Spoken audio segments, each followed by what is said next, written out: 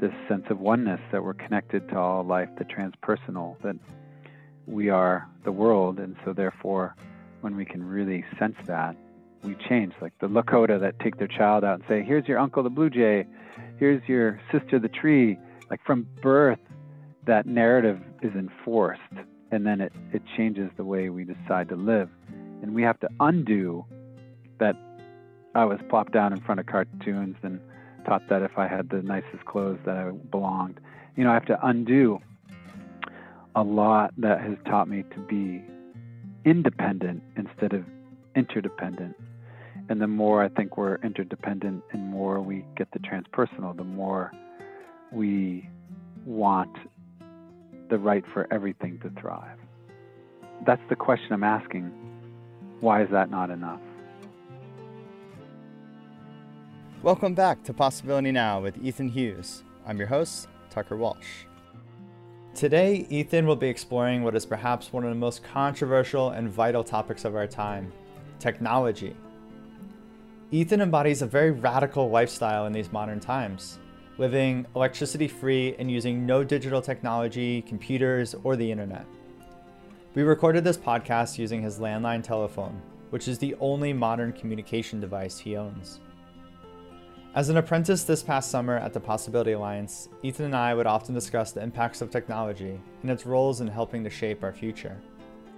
These conversations would directly and drastically change my relationship with technology, so listen with caution. Ethan's words are very powerful.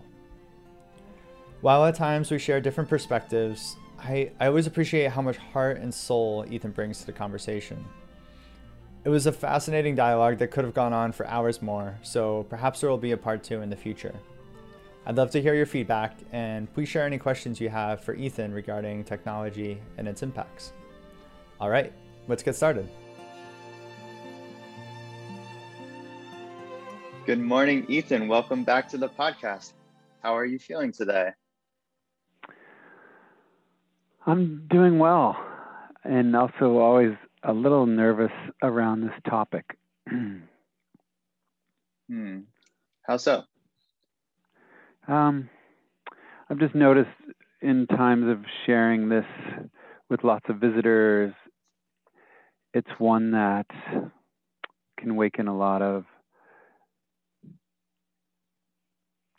defensiveness, shame. I know one friend said if I consider living in full integrity, I'll be ripped to shreds. And so, just bringing people into a discussion that often feels uncomfortable. So I'm really hoping to bring my full self present for this topic about technology and its impacts. Yeah, thank you so much for sharing that. Is there anything maybe we want to do together to move our bodies, to get the energy flowing or release any tension? I feel like just sharing that helps me be more present. Thanks. Perfect. All right. So let's talk about what we're gonna discuss today, and what is it that you feel is most important to state right off the bat here? I think one of the big ones for me is what we actually need as humans to be satisfied, to be connected. And that's kind of the biggest question I enter with, and what is the best way for humans to feel connected and happy and with purpose. So that's I think the big movement with this question of technology and what its function is.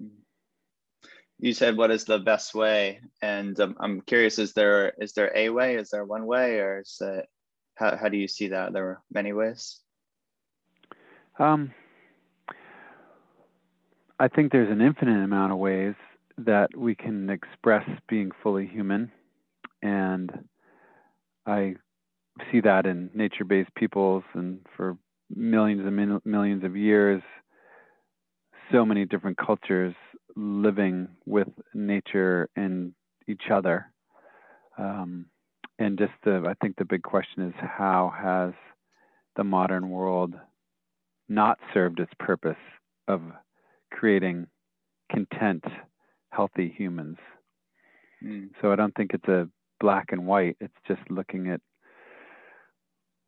what are the potential costs we're not looking at. And once we can, one of my heroes, Jerry Mander, who wrote Absence of the Sacred, which is a amazing book of just looking at not if technology is good or bad, but what he calls a holistic analysis.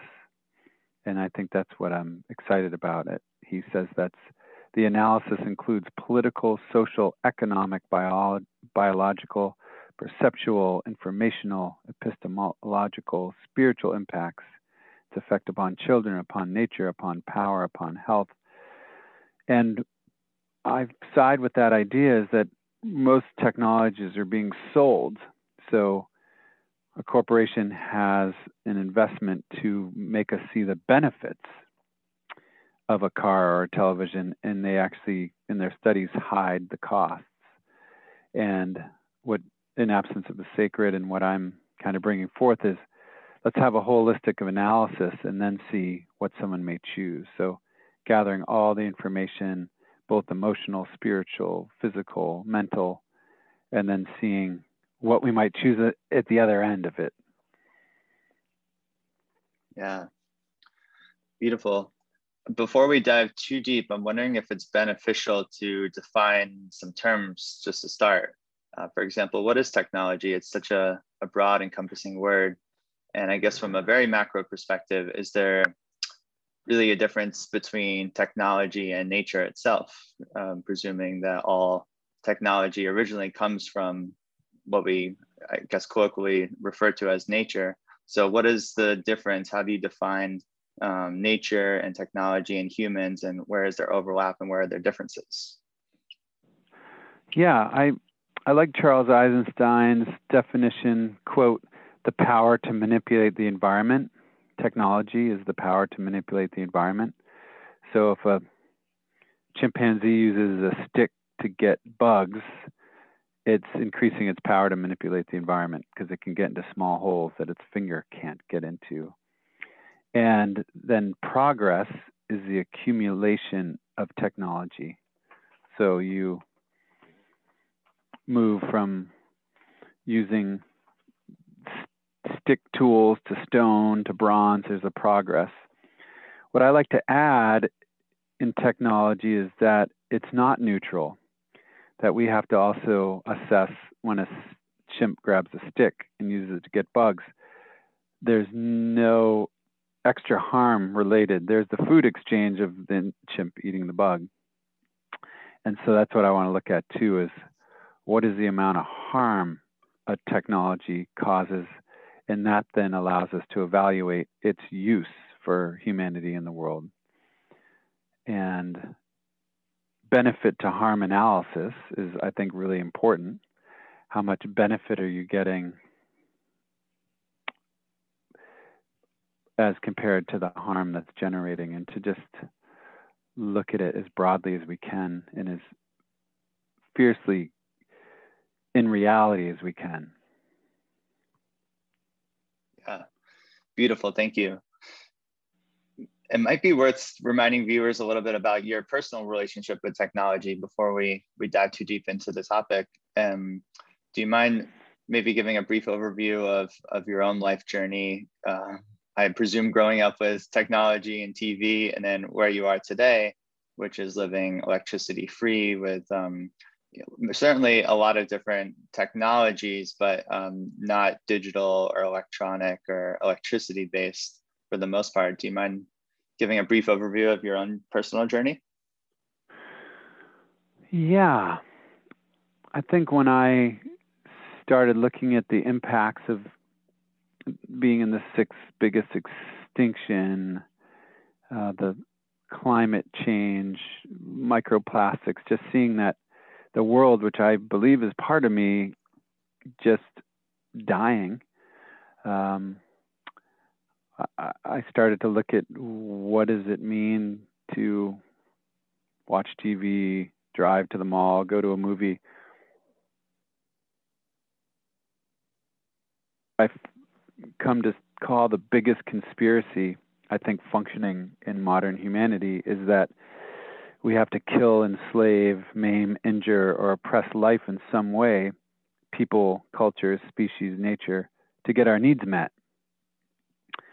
And it seems to be just a natural acceptance of this. And I started to question that and say, like, there's got to be, when I look out my window right now and I see trees growing, how much actual benefit to that ecosystem, pulling sunlight from 93 million miles away, holding the soil, a tree giving 25 to 50% of its photosynthesis energy into the soil for other life, nesting, shade, the oxygen-carbon exchange. It's just here, everything I look at, the grass, the bird, the swallows flying by the nest, everything is living and actually creating a cycle that promotes more life. Like everything moves towards a climax ecosystem, like a coral reef or an old growth forest, where the most life can be in that, for example, square foot of a rainforest or a coral reef. And so I just see the universe is moving towards maximizing life. And I love a quote that says a planet with less life is less of a planet. Like there's more loss of this beauty. And of course, there's cycles of events where there's mass extinctions and then new life comes and amazing diversity. And so when I bring humans in with our modern technologies, high-tech combustion engine, things like that, I see that wherever we are, life often, for the most part, decreases. The diversity in a city or the diversity in modern agriculture. So it was just moving in a way that wasn't aligned with my heart. It's like, okay, there is beauty in it. And that's what I think is really important when we just say technology is good or bad, we're missing that. I live without electricity by choice, and I enjoy moving by candlelight, and I enjoy slowing down at night. And so many. Hey. I don't know what happened. It just, you dropped out of the Zoom meeting. I don't know. Yeah, I don't know what Were you happened. talking for a while after? I was, for maybe like 5 paragraphs, and then I was like, Tucker? Oh, shoot. I can pick it up from the candles. Okay, sounds good. It's ironic that you were talking about living by candlelight and then our technology dropped. So maybe it's the universe sending us a sign. If you want to start back wherever feels natural. Okay. Yeah, answering the question of my life arc is right now I'm on a landline and we live in candlelight. And I noticed that once I was living in candlelight, I was calmer, I was slowing down, I started to be in the rhythms of dark and light, different than when I was in electrical spaces. And we found a lot of visitors had that same experience. Our kind of trademark was every night's a candlelight dinner at the Possibility Alliance, that kind of intimacy and connection to fire. And also the responsibility that with a candle, you have to be aware and very present about where the candle goes. You have open fire and you're in relationship with the fire, where I find with high tech, you just turn on the light, it's on, and you don't have to think about it. And I like that, being in relationship with the elements and with nature. And I also wanted to share a piece about the beauty in technology. Being mostly car free for 20 years, it's been much harder with COVID, with public transportation shutting down and things this year. I think I've driven more this year than the last 19 to get to important events like Black Lives Matter, Uprising. But the car has inherent beauty. It's really fun to pile into a car with a bunch of friends and you're really close together. And if I had had a big cardboard box in my living room floor and asked everyone to jump in it, they'd be like, why? But it's this really little pod of intimacy, and you go someplace. So I think it's important to realize without shame, there is beauty and function attached to, for example, a car. And we know that there's a cost, that it took a global extractive economy and a war machine to get all the materials to build the car and the oil, and it's affecting the climate. And one drop of gasoline pollutes 50 gallons of water. So there's also a cost. So we have to look at both and not just, I think once we're black and white, we lose a very important piece. If we just say cars are bad, we're like, no, I've had some really important pieces of car. A car allowed someone to drive to a sick grandparent. And, you know, there's both. And so we're trying to, again, do that holistic analysis. And that's where I like to approach technology. And then being creative, the replacement economy from our last conversation, I love that idea of how do we do things on our heart's terms? So, okay, next time, let's take the bus to Portland for the rally. And now we are moving with less harm, and we're connecting to more people, building community. And then in my life, we decided to create a biking service group. So I tried to do something that was more fulfilling than a road trip. So we're on bikes, dumpster diving for our food and serving whoever we saw dressed in wild costumes, dressed up as Compassion Man and Queen Bee. And so then I had replaced all the joy of a road trip and enhanced it, less harm and more connection, more meaning, more joy. So I like to approach it that way of how do we be creative and imaginative together and help ourselves move from more harm to less harm. And any piece I celebrate. When a friend calls me and says, I got rid of my SUV and got a much more fuel efficient car, I celebrate. One atom of moving in the direction towards less harm is beautiful. And everyone is a different level of risk. I think that's also so important, that for me to stop biking and walking would be really scary because I'm used to bike time. For someone to get out of a car and take a bus, it's the same amount of risk. So we have to honor wherever someone's on the spectrum moving back towards more health in how we live and more connection. Beautiful. Thank you. I just want to recap for viewers since we had that technical interruption, but yeah, I apprenticed with Ethan and Sarah at the Possibility Alliance this past summer, and there's no propane used, there's no electricity, there's no digital technology, no social media, no internet. There's a landline telephone, and there's an electric solar paneled electric fence for the goats. But it really is living without any type of digital technology that we know in the modern world. And it was quite an experience for me personally. I had previously been living on a remote island in Maine, mostly off the grid. So I wasn't coming from urban life. So it wasn't a huge transition for me, but it was like dropping into that next level. And it really did feel that I slept better. I had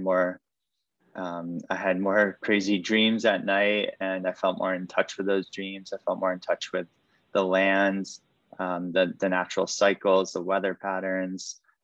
Biking into town, I felt like my body was in really great shape. But the best part for me personally, the part that was most healing, was being by candlelight at night in a small cozy cabin and having everybody playing musical instruments, together, like actual live music, and we were all sharing food together. And it was community, but it was also community without sometimes the interference of digital technology that, even just that 5-second act of just checking your phone to see a text message can really, I realized how much that can break the energy of connection when you're together with people.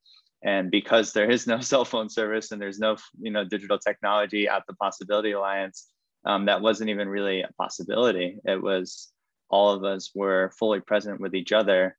or with a great book, or with the candle lights, or cleaning the dishes. And it really was healing is the best word that I can use to describe it. So thank you, Ethan, for providing that space for people like me to come and drop into and to heal. And so grateful that you've taken the radical steps in your life. You spoke about the spectrum and honoring wherever people are at, and you're certainly quite far down on one extreme end of the spectrum. And even though it's not necessarily what my soul feels called to, that's not the lifestyle that my soul personally feels called to live at this moment in my life, when I'm 30 years old and a filmmaker and making podcasts and posting, writing articles online. And so I do use technology in a way that I feel is in service of my soul. But I see how important it is to have people like yourself that are creating these spaces that can remind us of what it's like to be as deeply connected to ourselves and to nature and to one another as possible. So thank you. I just wanted to share that. Yeah, thanks. I think one witness when I was growing up that really began my journey was like looking out my window right now, and I see trees out there. Here's a tree that's pulling sunlight from 93 million miles away. With photosynthesis, 25 to 50% of the energy it's creating from the sun as food, it gifts to all the microorganisms around it and other trees, and it's securing the soil, lessening soil erosion. It's holding water, and it's creating habitat and shade and food. And I look at that, and then I look at the swallow flying, and I look at anything other than humans, and I'm like, wow, its life is actually enhancing it. And when I look at life, studying biology and being a marine biologist for parts of my life and marine educator, everything on Earth is moving towards a climax system that's like old growth, where in the climax system is where the most life and diversity can be per square foot, a coral reef, an old growth forest. And that's where everything through succession moves towards in the natural world and the universe. So that's what I'm aspiring to emulate, is how can my life become like that? And if we look at this moment, humans' culture, for the most part, is doing the opposite. Wherever humans show up, like a city, there's less diversity, there's less life, there's more pollution, there's more destruction. And that's also rural with monocultures. So how do we shift this to emulate what all other life is emulating? And I think that's really important. I don't know when. I mean, it's interesting you're talking about candlelight when I got kicked out of the Zoom room. I was saying that I've come to realize when I look out my window that I think the biggest conspiracy, and I may have said it before, but the biggest conspiracy I realize is that we have to kill, enslave, maim, injure, oppress life, species, and cultures to get our needs met. And I just couldn't believe that's how the universe is built. And I can see it right there with the tree and know that it's not true. Yet we have forgotten that it's possible for humans to live interconnected. So I think that's a big question. And another piece is some friends were visiting who live a much more modern life than us, a pretty typical life with 2 cars and computer and other aspects of the modern world. And when they visited, we just went to the beach, and we were just us in the beach and some food like goat cheese that we grew on the land and a wild salad. And we were there for hours. The 4 children, my daughters and their kids, were on the beach just looking at crabs and eels and seaweed. And we were so connected. And at the end of the week, the joy was that moment on the beach where the parents were sitting, looking out on the ocean, the kids were playing. And we were there for most of the day. And I just realized we actually can thrive without all of these things. Like what we're actually seeking through the computer is connection. Like belonging is the number one human need. And I think it's really important to realize no amount of technology, whether it's green, solar panels, computer screens will help our plight, which I feel like is our disconnection from the world. And we see that with social media and how it has been built to have the dopamine effect and get us addicted. And it's amazing that Facebook and social media actually now, it's from so many studies, increases depression, suicide, loneliness. My friend Billy Baker just wrote an article in the Boston Globe. It was the most looked at article. The biggest threat facing middle-aged men isn't smoking or obesity, it's loneliness. And that just the fact that computer and emailing and everything actually does not guarantee the face-to-face connection. We do something here called face-to-face book, where we're just together connecting, sharing our challenges. So I think a big part is not even asking if technology is good or bad, but asking, do we actually need all of this to live out our full human birthright, to live healthy, connected? And so it opens up a big rabbit hole. I want to take for a moment the perspective of, I guess you could say, technologists, ones who are advocating for technology as a way forward for humanity. I think collectively we can all agree, no matter where you are in the world, that we're at a crossroads as a human species, and that whatever is happening now isn't quite working.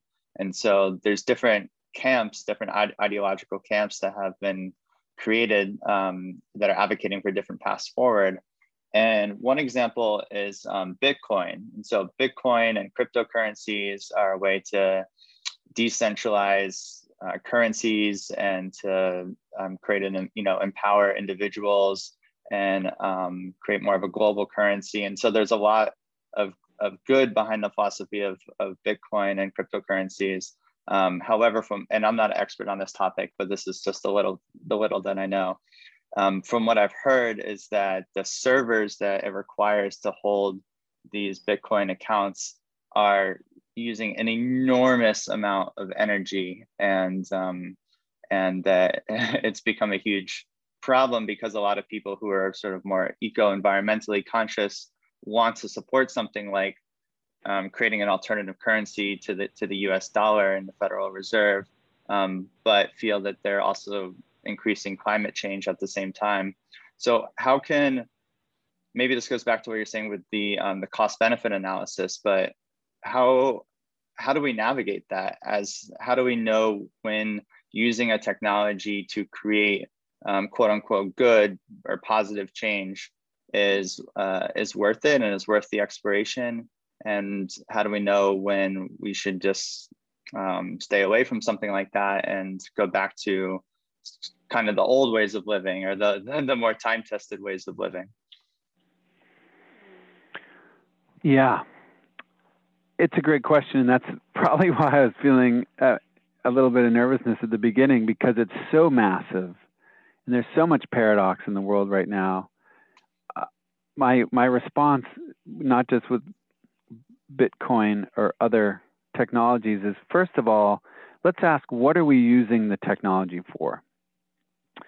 So for example, I think we could remove all plane flights that are just for, I'm going to fly, as I have friends, I'm going to fly to London for the weekend and check it out and come back. And we're seeking experiences often without even knowing our home, exploring our home. I noticed after COVID, a lot of people said they started to go on walks where they never walked before, and exploring the nooks and crannies of their local environment and how meaningful that was. What if we only did flights like my dear friend Chris Moore Backman, who wrestles with this, living in Oakland and doing a lot of work in the prisons and anti-racist work? He struggled because he was choosing to be plane free, not fly, because of the impact to the environment and global warming and the potential existential crisis of we're already in it. This one of the 6 biggest extinction events that's human caused. And he decided to fly to Palestine to show up for that protection of the kind of cultural genocide that's happening there. So I think that's a great question. Is first is what are we using it for? When we look at the computer, so much of it, one of the top 10 pornography sites had 80 billion hits. Or we can look at kitten videos or all these other things that might for the moment be meeting something that is lacking in the person, but we could just start using it for, like my friend who does global permaculture, using massive technology to try to figure out how to have millions of acres shift to less impact and to have regenerative agriculture. So I think that would be the first start is, okay, that's great. If Bitcoin shifts us from the banks in the Wall Street holding all the resources, great, that's a first shift. Let's celebrate that, but we don't stop there. Let's keep shifting the system where, let's imagine again, we don't need money anymore, that we can start existing on trade and belonging. And well, I want to talk about that later, but just to jump into it now, I think this really important, amazing piece of the primal matrix is what qualities nature-based people have that are missing completely in modern times. And one of them is belonging and security in the world. So basically, from my honored time being in intact nature-based communities, it was amazing to see that once you're born, you are guaranteed food, you're guaranteed a place on the land, you're guaranteed shelter, you're guaranteed education, everything from birth till death. Your birth is free, your death is free, nothing is a commodity. And so you have this experience of totally belonging and security that, oh, I don't need to make money or I'm going to lose my apartment and be homeless. So this has existed for millions of years, that kind of security. And so we can reimagine a world because it's existed for tens of thousands of indigenous nations and cultures.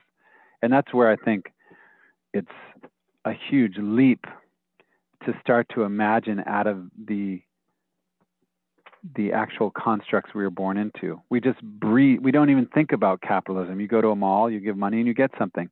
That's just something that was created that can be unwound and rewoven into something else. So I just want listeners and myself and inviting you, Tucker, to imagine you're born, the community bringing in are like looking at what your gift is to the community, and you are guaranteed health, healthcare, healing, home, food, belonging, that you're sacred, and there's no need to pay for it. There's no need to pay for mental health or healing. And I think it dehumanizes us. And the stress in modern culture is that we don't actually belong. We have to pay for belonging. We have to pay for therapy for someone to listen to us. We have to pay for healthcare. We have to pay when we die. I mean, it's a whole huge industry for death and birth. And I love all the movements. I like midwives and people who are midwives and bringing birth back to home and reclaiming it. And there's now a huge movement to like, you can have the body of your loved one and prepare it. And like our friend Tamar at Dancing Rabbit Eco Village, who passed away and was buried under a tree and in a wonderful woven shawl, and there's now this beautiful tree. Like, we can reclaim these things slowly, but just imagine that you have everything. You don't need to get an A in school or have a master's degree to get everything you need, including your vocation and your gift to your community. We just have to imagine that again. Beautiful. I'm wondering if we could put on the evolutionary perspective for a moment, and those who really study evolution have this theory that like basically everything has developed for a reason. And so there was a survival reason why capitalism and technology came into creation and why we stopped living like nature-based peoples. And I'm wondering what your perspective is on that. Why is it that we find ourselves in this modern world where I'm living in New York City and amongst 8 million people that are squished together in 13 square miles. And why is it that indigenous cultures are so few and far between at this point?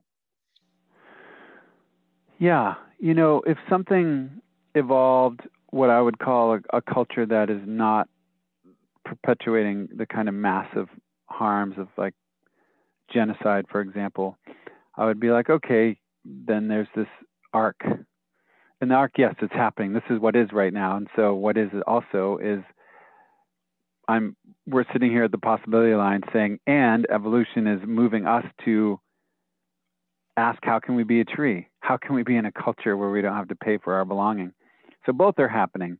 But I do find when looking at history, and most importantly, listening to Indigenous and Black experience, that there was great harm that was caused to create this, and that Europeans came for what I feel like was unconscious desire for meaning through greed and through extracting resources, tobacco and cotton, and then slavery, and then a genocide of thousands of indigenous nations in North America.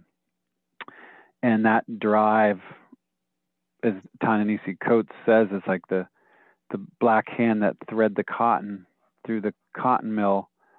That force of the slavery of people and slavery of the earth is the same thing that has brought us to a brink of planetary unraveling, it is unraveling now. We have, over 1 billion people aren't guaranteed food and shelter or refugees. So we're seeing the unraveling.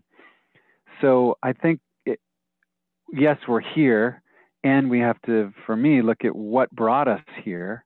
And what brought us here was a lot of war, domination, and the goal of a lot of technology. If it's primarily, I think where the warp started to happen is when we were like, oh my gosh, now we have a basket. We can gather food more quickly so we can all eat.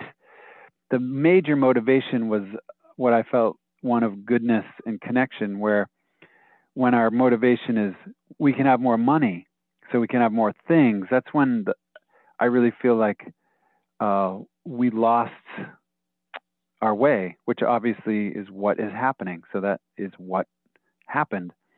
I'm not going to have any values on that, but it's really, I do have values about genocide and racism and the death of the planet. It's not, my heart doesn't align with it, so I just trust my heart. But I think now, if we just look at COVID, for example, so these pharmaceuticals are making billions off of the vaccines and are not releasing the patents of them. So there's just ultimate access to everyone on the planet. So you have the US who can buy 800 million plus vaccines, and other countries can't even begin a rollout. So this is the kind of hoarding and scarcity and what I would agree, the age of separation that is keeping us separate. And technology, I feel, just speeds up the ability to create greed. So yes, when there was war and you just had hand weapons, there only could be so much damage. Or if I have a saw and I'm feeling really greedy with trees, a handsaw, I can only cut so many trees in a day. A chainsaw allows me to do much more damage. A nuclear bomb, much more. So I just think what's happened is the ability to create harm increases with high technology. And so then our unconscious parts can do incredible destruction with one button, like Hiroshima. And I feel like in this moment, I know millions of people are really longing for something completely different. And we are in an incredibly hard moment because of that. Because again, there's a lot of beauty embedded in technology has allowed us to be far away from each other. Airplanes, we can live 3,000 miles from people we love. We have Zooming and these other technologies that kind of let us be connected to people, but we're so spread out. So the imagine of getting out of planes or the computer would mean I can't see the people I love. That's a serious deal. because belonging is our number one thing, and we are a social animal. So we've set ourselves up where it's really hard to imagine. But I like the words of Leah Penniman, and then I want to go back to what's arriving in you. And amazing Black farmer, Soulfire Farm, and also is recently writing about human supremacy, like not just white supremacy, but seeing the challenge when we have a few thousand right whales and 1,000 snow leopards left in almost 8 billion humans. It really is becoming, I think one of the challenges is we're facing the massive monoculture. We say farming in a monoculture is unnatural, or one species in the forest is unnatural, but we are becoming a human monoculture. Everything we do, we're in a one species monoculture. A city is just built for humans. Internet's just built for people, cars, and diversity creates health. So we are in a quite a predicament. And Leah Penniman just says, so if you're in contrast, really depending on the empire, depending on a system that's destroying you for all your basic sustenance, connection, you're not going to be able to really resist that system because you're intertwined with its success. So we right now, I mean, it's the paradoxical piece that we're on Zoom, and I'm on this landline, and so we are participating in the impact. I hope to go over some impacts a little bit later in some ways to like how to simple questions we can ask about technology to see where they lead us. But it is so paradoxical, but how do we use this to shift us to something again where all people and all species can get belonging?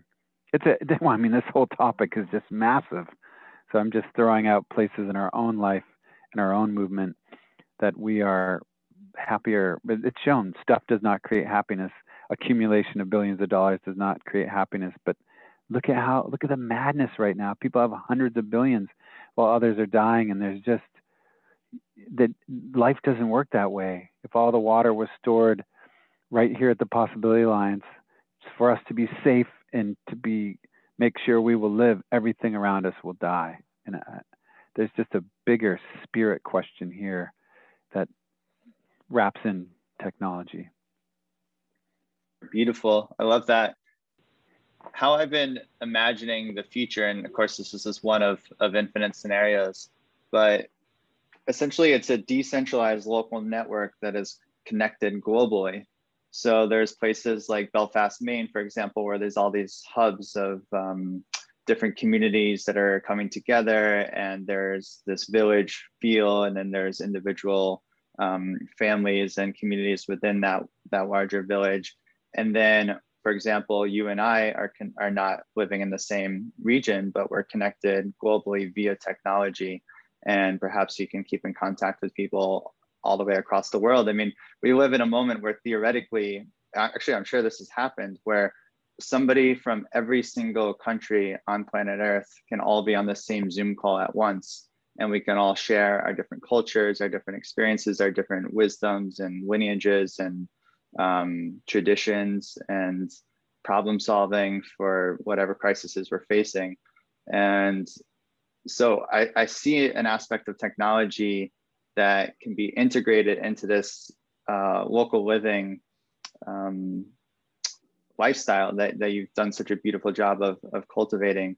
Do you see a world in which that is possible, where we can go back to living, drastically reduce our individual carbon footprints, living locally, living in community, but still connected globally through some form of technology that allows us to create a global human species and really a global living, thriving planet and ecosystem?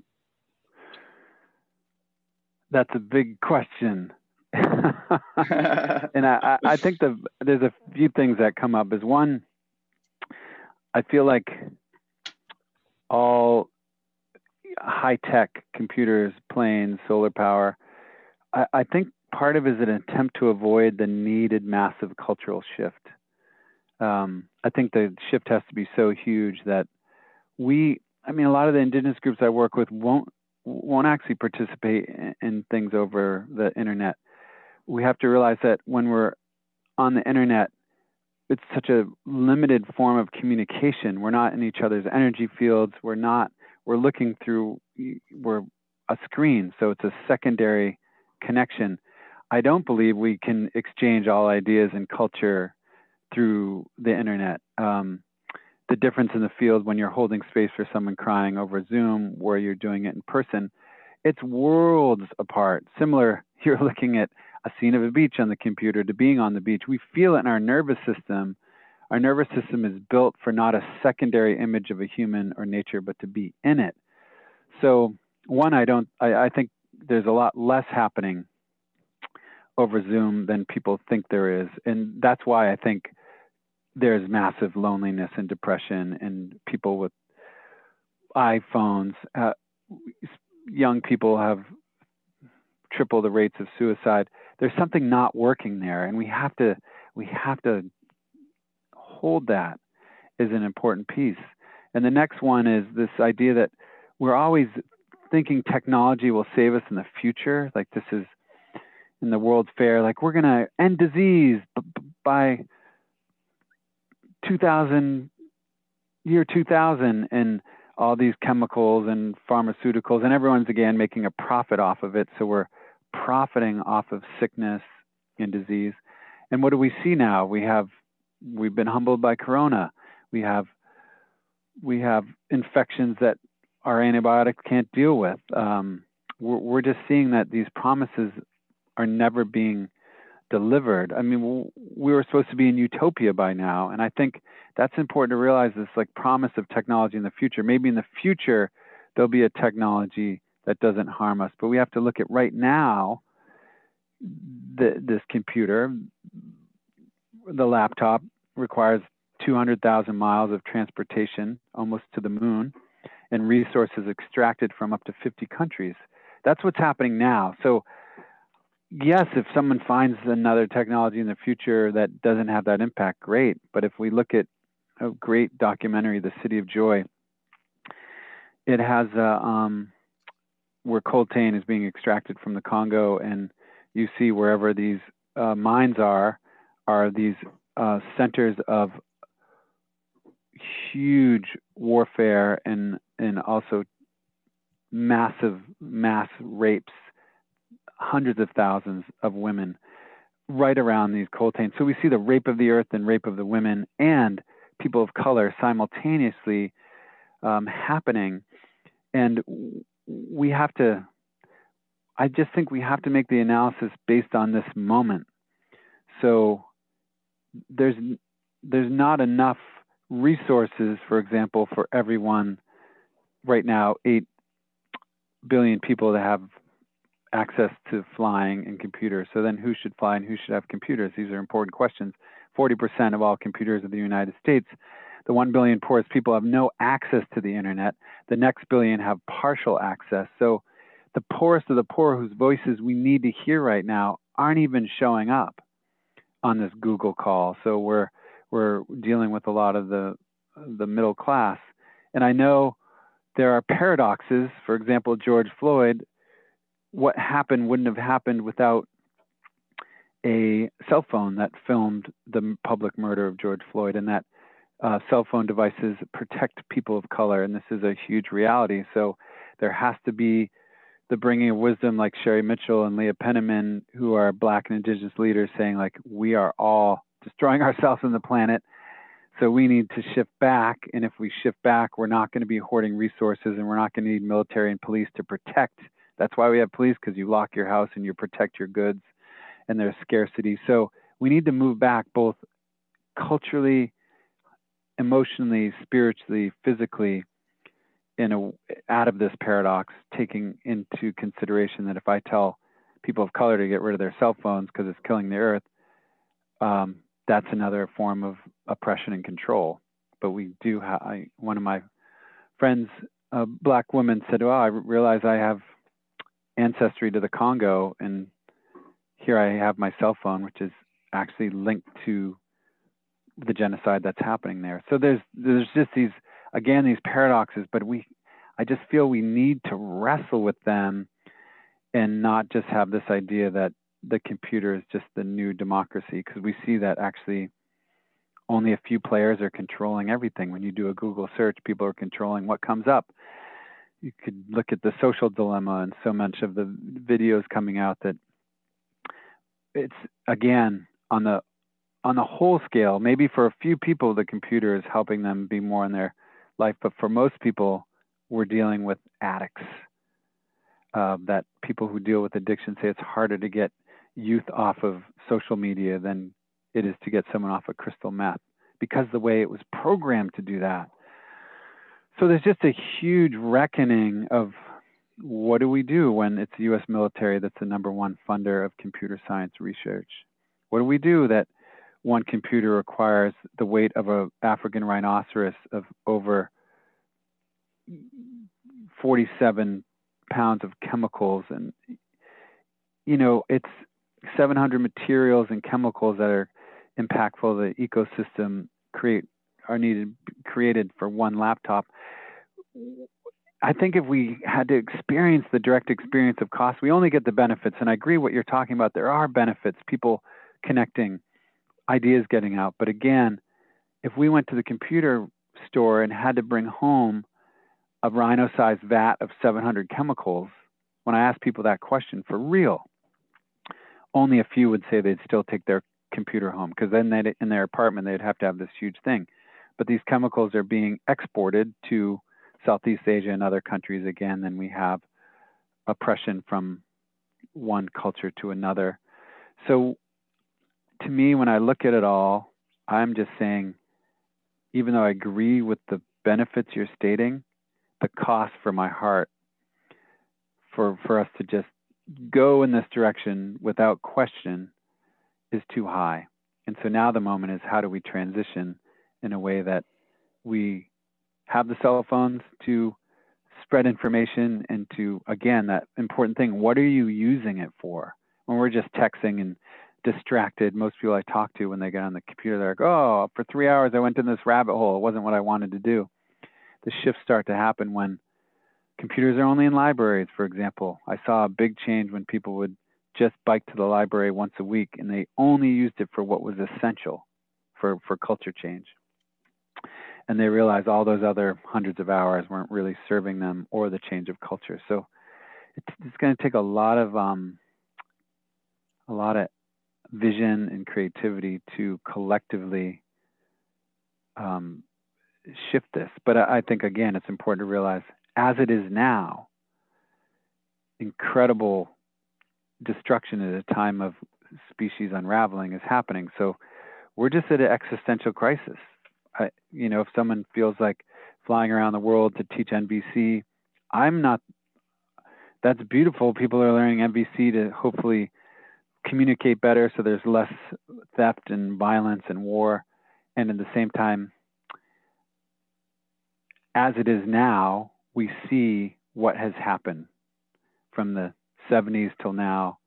60% of all life is gone from the planet. So that means if we keep continuing, and technology and impacts are speeding up in China and India are all modernizing, we just know that we have, just by simple math with species, we have 60 years left before all species are gone.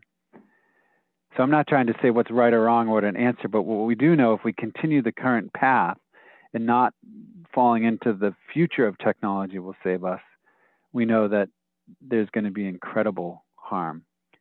And if we realize the harm to the nature is the same as harm to us, it'd be like, would you cut off your finger to use to fly everywhere? It's like, I don't think most people would. We're in a really tough moment. And I agree with you. I don't know what is going to shift us out of this. And there's a lot of paradox, but I do know that tree out there and all other life is doing something beautiful that I want to emulate. That piece I can know is true for myself. Yes. Thank you for sharing your heart and your wisdom and your honesty. And the only thing I'm an expert on, and I'm not even an expert on this, is my own life experience. And recently, this past winter, I was living at Pachamama, a community in Costa Rica. I was there for 3 months. It felt more like 3 lifetimes, but it was 3 months. And when I was there, my technology, they did have a little internet cafe area where there was Wi-Fi connection. But I would probably check my phone maybe a half an hour every day. Sometimes I was there for an hour and a half if I, made some calls to friends and family back home. But I didn't feel any need to be on my phone. There were all these emails and websites that were, normally would have been super interesting for me to dive deep into. But because I was in community and I had so much direct connection and support, and I had purpose and meaning by being at this place and all the beautiful workshops that were being held, I just didn't have a desire to go on to my technology. However, I did check in with you, for example. I did talk to Sean, who was in, where was he? He was in El Salvador at the time doing some really beautiful work. And I was helping Frederick Larue with his documentary project about climate change. So that technology, even though I only used it for a small period of time each day, was connecting me to people and to places and to family that were doing really beautiful work. And I felt that my small periods of time on technology helped contribute to the more beautiful world that my heart desires to see. And so I guess that's what I'm advocating for, is we have technology, it's absolutely everywhere. And yes, I pretty much tried to eliminate all technology from my life. I sold my laptop. I downgraded my phone to this really crappy cell phone service plan that basically only works with Wi-Fi. I just started reading books all the time. I started just shopping locally and not online. And so I really went hardcore in that direction for well over a year. But now I find myself back in New York City momentarily, and I'm on my computer for probably about 8 hours a day. And I'm doing all things that I feel are also really beautiful and beneficial. I'm having amazing conversations. I'm on Charles Eisenstein's Mighty Networks group, which a lot of people have been enjoying this podcast. So if you're listening from New and Ancient Story, shout out to all of you. Thanks for being here. And I'm recording this podcast with you right now on my laptop. And I'm writing essays about my own personal healing and transformation story and publishing them on various different websites. And it's getting actually a lot of traction, and it's really beautiful to hear people's responses. So I guess I struggle with the idea that if we all just sort of drop technology 100% and go to living sort of a Luddite-esque lifestyle, that it's not that I don't see that that's possible for some individuals. Certainly you're an incredible example of that. It's just that I don't know if that's going to work for all 8 billion people on the planet starting tomorrow. So what is the transitionary period between the future vision that you have for the world and where we are now? And how can people begin to make small action steps that allow them to maybe continue to use technology when it serves them and when it's serving the world and the planet and the future world that we want to see? And how can people, really step into the mud of the messiness of this topic and apply it to their own lives, regardless of where they are on that journey? Yeah, that's a really good question. And I think the important piece is I notice how few people are involved in technology reform, so making technology healthier and also more just. So Europe is way ahead of the United States in demanding the high-tech computer firms to have zero waste. So they get back their computers and use all the heavy metals and the resources from 50 countries. And those laws are starting to pass, and there's pressure. And very little of that is happening in the United States. So I would say first that if you're going to use any of these technologies, to get involved in the reform of these technologies. One of the big places is the industrial consumer complex externalizes all the costs, as we know. When I go to Ecuador, there's all the resources of growing coffee and bananas and precious metals being extracted to the U.S., and that has a huge cost to the ecosystem and the human cultures in the U.S. If we read a lot of environmental racism, that where does the externalized impact, the coal plants, the toxicity from computers, you realize it goes to those communities of color. 70% of all toxic waste in industry in the United States are in communities of color, Indigenous, Black, Latino, Latina, Latinx.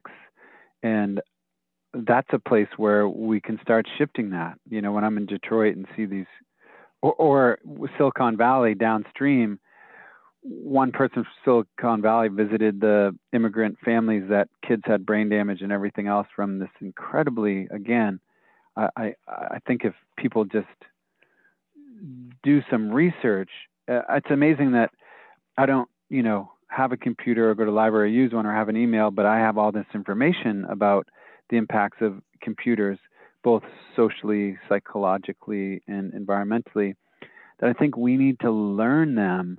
And so how do we shift the largest Superfund site that's affecting mainly brown and Black people? We have to advocate and get involved, or it's never going to change. It's never going to shift, because as long as people are buying them and the industry doesn't have to become anti-racist or clean up the destruction of the ecosystem, they're just going to keep being driven by profit, as we've seen with any other technologies, the lead industry, the mercury industry. We're still feeling the effects of a very toxic planet. So I think that's the first part, is get involved in the reform and putting pressure to shift the industries that you're participating in. And also, my next piece would be like, what about, that kind of reduction where 100 people are sharing a computer and using it for most important things. And how do we start shifting? Because I know, hearing from the queer trans community, that it's a lifesaver to be on a computer. I lived in Missouri, in rural Missouri. If you need to connect to other queer and trans people, and it might not be safe in your little town of 400. So it's literally your lifeline to a community that's going to support and protect you. So we need to evaluate with each person's situation, how do we transition and get the support that people are needing. But this is a piece where I just really encourage people to get involved with the transition that can happen on all fronts. So if you're going, for example, it's massive technologies, computers and planes that require food to come to a restaurant. And if it's not local and organic, then that food's being exported from another country where people are in food scarcity. And so the shifts can be as simple as, the first shift would be, now I'm going to go to local restaurants with local food run by BIPOC folks. So the economy is starting to shift. And otherwise, I'm not going to go to a restaurant. Or we're going to have friends create an amazing meal and go over to their house and not even have capitalism. And so we start to become more and more on our track. So now we're going to friends' houses and creating amazing local food, and I'll cook this traditional food, you cook this, and then we can move to, now we're sharing a little garden and becoming producers again. And that's something too that I would offer, is that technology is often so passive. We're watching and we're not participating. Like you said about music, we can listen to music, but most musicians say playing it is the highest connection to it. And again, how do we become creators again instead of passive consumers? And it's wherever we are at, whoever's listening in, it's just to begin to look at your own heart and ask the question, does this represent what I believe in? So I'd love some of these 7 criteria for the adoption of new technology by Will Braun. His question, in which is again the existential moment, does it represent what I believe? He's analyzing a car. No. Oh shit, the car clearly fails the test, but I just don't know if we can do the roll thing without wheels. But to be in that tension of no, this does not represent what I believe. The rape and destruction of the Congo for my commuter is not what I believe. And so I'm going to make sure that the industry changes. I'm not just going to passively be like, whoa, here's what's so great. And there's a whole list, Importance of the Negative View by Jerry Mander. Totally recommend reading Absence of the Sacred. Is that he has these attitudes, and one, we often see how it benefits us. I think this is one of the most dangerous pieces of psychology. It's like, whoa, look what it does for me. But because we're interconnected, we have to ask the question, what does it do for all of us? What does it do for all of us? Birds, ocean. What does it do for all of us? And then the transition will really start happening. And, as you mentioned, all these amazing things the computer does, which is true, it also not only increases the ability to talk to people across the world, it also increases the rate of acceleration. Banks and corporations can move money faster and clear cut faster and sell faster. And there's more commerce happening now with Amazon. You can press a button. So shopping is easier now. You don't even need to leave your house. So it also accelerates all this harm. We look at surveillance. We haven't even talked about surveillance, capitalism, corporations, government, police, how we're being controlled. It's speeding up. Can I pause you for a minute? Yeah. I'm totally in alignment. I guess my perspective is that it's not technology that's necessarily doing this. It's the consciousness of the humans that are creating the technology that is doing this. And I get that they're probably playing into each other. To me, the internet is just doing everything faster. So it's also speeding up the amount of people who are coming into a new way of being. And by, for example, listening to this podcast and making radical changes in their lives, like even just looking at how Black Lives Matter and Me Too have just completely taken off in the past few years. And, patriarchy and racism, which has been around, for thousands and thousands of years, is now really having massive chunks, chipped away slowly and surely at an accelerated rate that's just kind of extraordinary if you look at the macro picture of human history. And for all the destruction that's happening at an accelerated rate, there's also the positive change happening at an accelerated rate, which in a sense makes me think that the technology is just a mirror for the humans that are using it. And so how can we evolve the human consciousness in order to make the technology better serve the future that we want to live into? Yeah. I think partly is we're in the age of information, and I'm taking a risk. We talked about the podcast, and I've been interviewed by a few people. And so maybe 5 hours of my year or 10, I do an interview that's going to be on the computer as a piece of maybe, because maybe it's changing people. Information doesn't actually change us. We're in the age of information. We have so much information, yet so many people are still dealing with depression, addiction, and that's speeding up in an incredible rate. And so there's no guarantee that information will change you. I know this by watching people who read everything about undoing racism, but they don't actually take that step of reparations or to act. We become. When we take action, something new becomes and culture shift starts happening. So what we're doing here is a bit of a risk. We're causing harm with the hope that the information will activate people into actually becoming what their heart wants them to become. And so that's important to realize, that we don't know what's happening with information. Transformation is that when you actually act in a different way. So I know when there was the Arab Spring and the uprisings, everyone hailed the internet, but people on the ground said, no, don't take it away from the people. We've been training people for years and years, face to face, to learn how to do nonviolent revolution.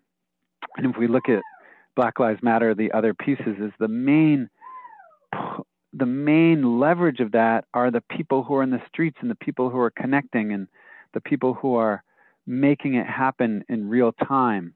And so that is the some of the most amazing movements, like the abolition movement, which millions of people were participating in Europe and America.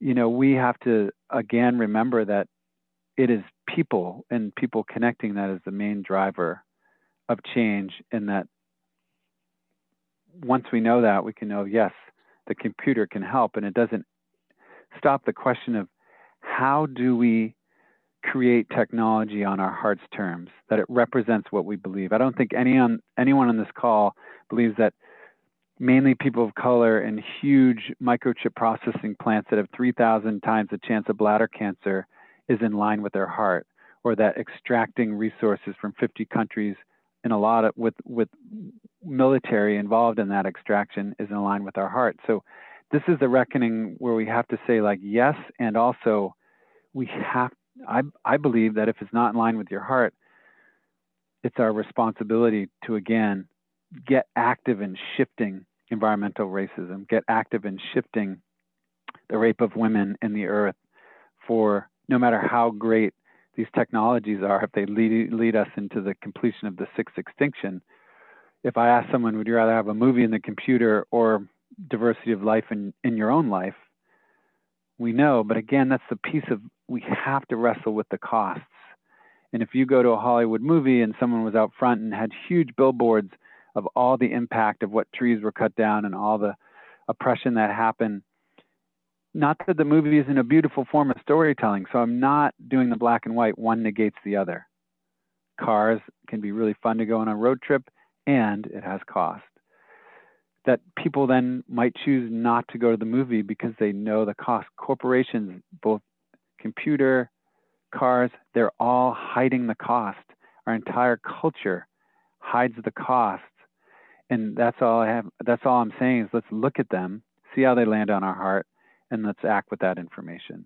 And then the real transition to where we can show up to a life that's like the old growth forest. I don't know what it's going to look like. I'm not saying it's going to look like the Possibility Alliance, but I know if we keep aligning each moment with what our heart wants, which is not harm, oppression of people, racism, we're going to end up with a culture that is more healthy. I'm not so convinced that that's exactly what people are most interested in at any moment, is not harming others. I think perhaps if it's in someone's direct vicinity, like if there's a cat being tortured in front of them, then that would be different. But if there's a cat being tortured 1,000 miles away and they don't know about it, I'm not sure how much they would necessarily care. And some developmental psychology studies of ego development point to that we go from egocentric, so basically caring about ourselves and our direct immediate needs, to ethnocentric, caring about our community, our people, those who identify in a similar culture, to world-centric, basically caring for all people, to cosmocentric, which is caring about all life, including the more than human world. And so is there a case to be made that I look at factory farming, for example, and there's tons of people, including myself just a couple of years ago, that I knew exactly what was happening in those factory farms. I had seen the documentaries and I was still eating that meat. And I just don't think that I really actually cared.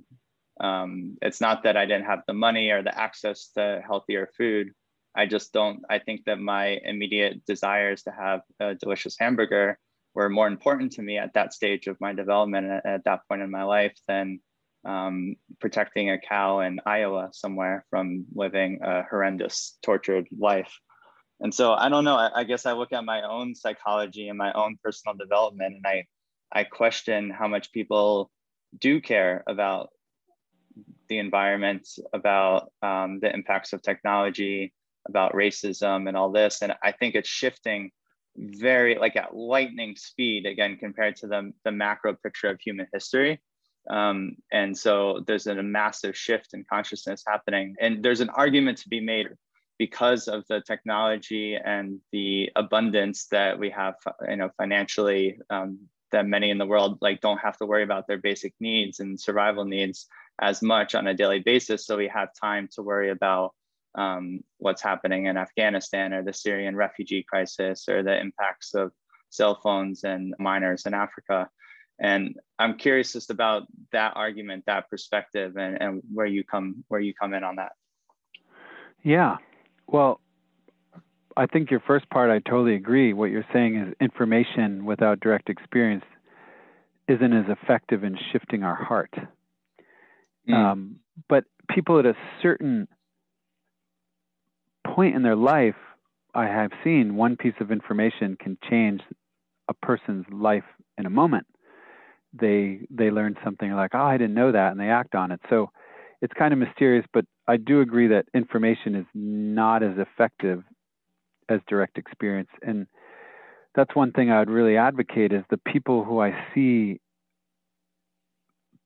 live the lives that really move towards a life I want to see are people who go to the Superfund site below Silicon Valley and they talk to the parents that have given birth to brain damaged children because of the computer from the computer industry, and they realize who's living there. Again, 70% of Black and brown people live in these areas, like Cancer Alley in the Mississippi, because of white supremacy and privilege and things like that. So I think that direct exposure is what, when I went and saw the nuclear weapons plant in Kansas City and stood there and saw this gigantic thing being dug into the city, I was transformed. I witnessed, and what arose in me was not a right or wrong, was just like a beautiful action of love flows towards suffering. So I think one thing that's important is for us to go to, there's as close to our neighborhood as possible. I was in Detroit, go to the most polluted zip code in the nation. And then I stood there and saw, a K through 5 Black children with a fence separating a huge coal incinerator for electricity that is, again, running those hard drives for the cloud. And so when you expose yourself to it, something in our neurobiology shifts. And so that's what I'm just inviting you and everyone listening is like, how do we have a direct experience of both beauty and joy in the world we want to live and the direct experience of the cost so that we can ask ourselves, does this align with our heart, and change it? And I think I agree with Margaret Wheatley, a great book she wrote, So Far From Home, about that she feels our greatest threat is distraction, and that we are so distracted because of cell phones and texts, we can't pay attention or notice things changing. Etta, my daughter, notices that every year there's less birds singing. 10 billion songbirds lost in birds in North America since 1970. That's a pretty high cost for me because they're part of, our extended family. So, but if people are distracted, they're not going to notice to watch the loss of this incredible diversity. So, and I also, one thing that I think really stands out for me is I read like Your Better Angels, a lot of these books that say, hey, look, physically, there's more people who are over the poverty line. My experience and from the stats is 75% or more of Americans hate their jobs. 70% of Americans say they're extremely lonely. We're in a massive episode of depression. So we also see that, yes, physically what you said is true, but statistics are problematic because many Americans, especially white Americans, have a lot, but we have a chronic obesity, we have ill health, we have depression, and it's not as simple as saying we're above the poverty line. What are the spiritual, emotional, mental conditions, the most mental health seen in human history from all the studies? So to me, what's physically happening has to also be measured with what's happening spiritually, mentally, and emotionally. And so that's, again, where I come back to the holistic analysis is, let's look at what's happening spiritually, what's happening to our kids, what's happening, to just ask those questions, what's happening perceptual, that most teenagers spend 36 hours on a screen, and now every living adult in the US spends more time on a screen than in real life. That to me is something we need to look at. Like, we're not actually with each other anymore face to face. We're not interacting with all the other ecosystems. So yeah, I mean, we can pull out some, I'm not arguing that there's not, as you're saying, great aspects of what technology has brought us. What I'm saying is we can only choose with our heart when we have taken in as much of the benefits and costs and let them sit in our heart, not in a way of information, but really feeling it at a deep level. And then I feel like our path starts to shift at that point. And so I'm inviting people to learn any technology you're using, learn everything about it. Who's making profits from it? Who created it? What are its costs? What are its benefits? And again, we usually know the benefits. When I say to people in a circle, what are the benefits of the computer? They're all real. We can communicate across the world. I can talk to my grandmother who's 40 miles away. I have access to all this amazing music. I can share amazing information. All that is true. And then when I say who can list the impacts, the list is pretty small, both environmental, psychologically. You know, we one great point is we look at decentralization, and human autonomy is so important, and the computer requires the most centralized system in human history to actually create it, with having to go to 50 countries and huge cleaning rooms for the microchip. And if I was going to create a computer myself, it would take so many lifetimes, because I'd have to make all the machines that get the precious metal. And then I also then realized, well, it is true that the computers we're using right in this moment require slave labor and oppression, and we're having this conversation and it's impacting people. So to just sit with the uncomfortableness before moving towards some future idea. And I think sitting with the uncomfortableness is what's going to arise something new and unexpected from the human heart. The paradox, sitting in the paradox. Absolutely. I love that invitation. I just want to say that I actually feel that we're saying the same thing, just maybe coming at it from different perspectives. And I also just want to make a note that the questions I'm asking are not necessarily reflective of my personal opinions. I'm partly what I'm doing as the host is thinking about what viewers might be feeling, what they might be thinking, what counter arguments to your perspectives might be, and putting those out there. So I just don't want to conflate the two. But yeah, I guess what I'm saying, what you were speaking about our human needs reminds me of Maslow's hierarchy of needs. And I think that's why more people don't know about the cost and the harm that technology has, because to spend hours researching that means that somebody has all of their other more basic needs met. They have their needs for belonging and security and health and survival and food and shelter already met. Otherwise, if people aren't going to spend hours researching the harms of technology that it has on Congolese people, if their other survival needs aren't met, they're going to instead, go online and try to connect socially, or meet up with their friend in person, or go get some food, or figure out how to make a living and how to take care of their children. And so I think we're saying something similar. My point is that a lot of the harm is being exacerbated through technology and through industrialization in general, in part because it's an attempt to meet our human needs that haven't yet been met yet. That's a tongue twister. So I guess I feel a little bit of I'm quite an optimistic person in general, but I feel a little bit of pessimism when I hear this idea of like, oh, let's just all go out and do what our hearts really desire to not create any harm, because I feel that when our more basic and emotional needs aren't yet met, that a lot of times harm is done towards another, especially when it's an invisible other that's not in our direct vicinity. in order to get those needs, those more basic human needs met for ourselves. And again, I've seen that happen in my own direct experience in my own life. So I'm not just talking about a theoretical other person, but I see that psychology playing out in my own life.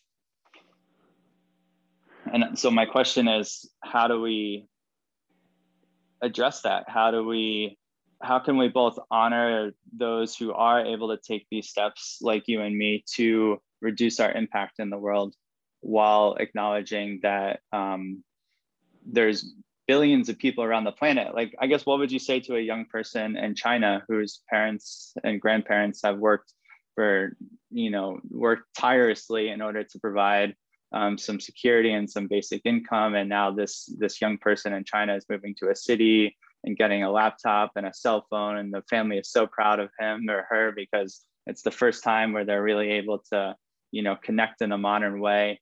Do we want to take those opportunities away from people that haven't yet had the experience of living in that globally connected lifestyle that technology has able to afford many in the Western world?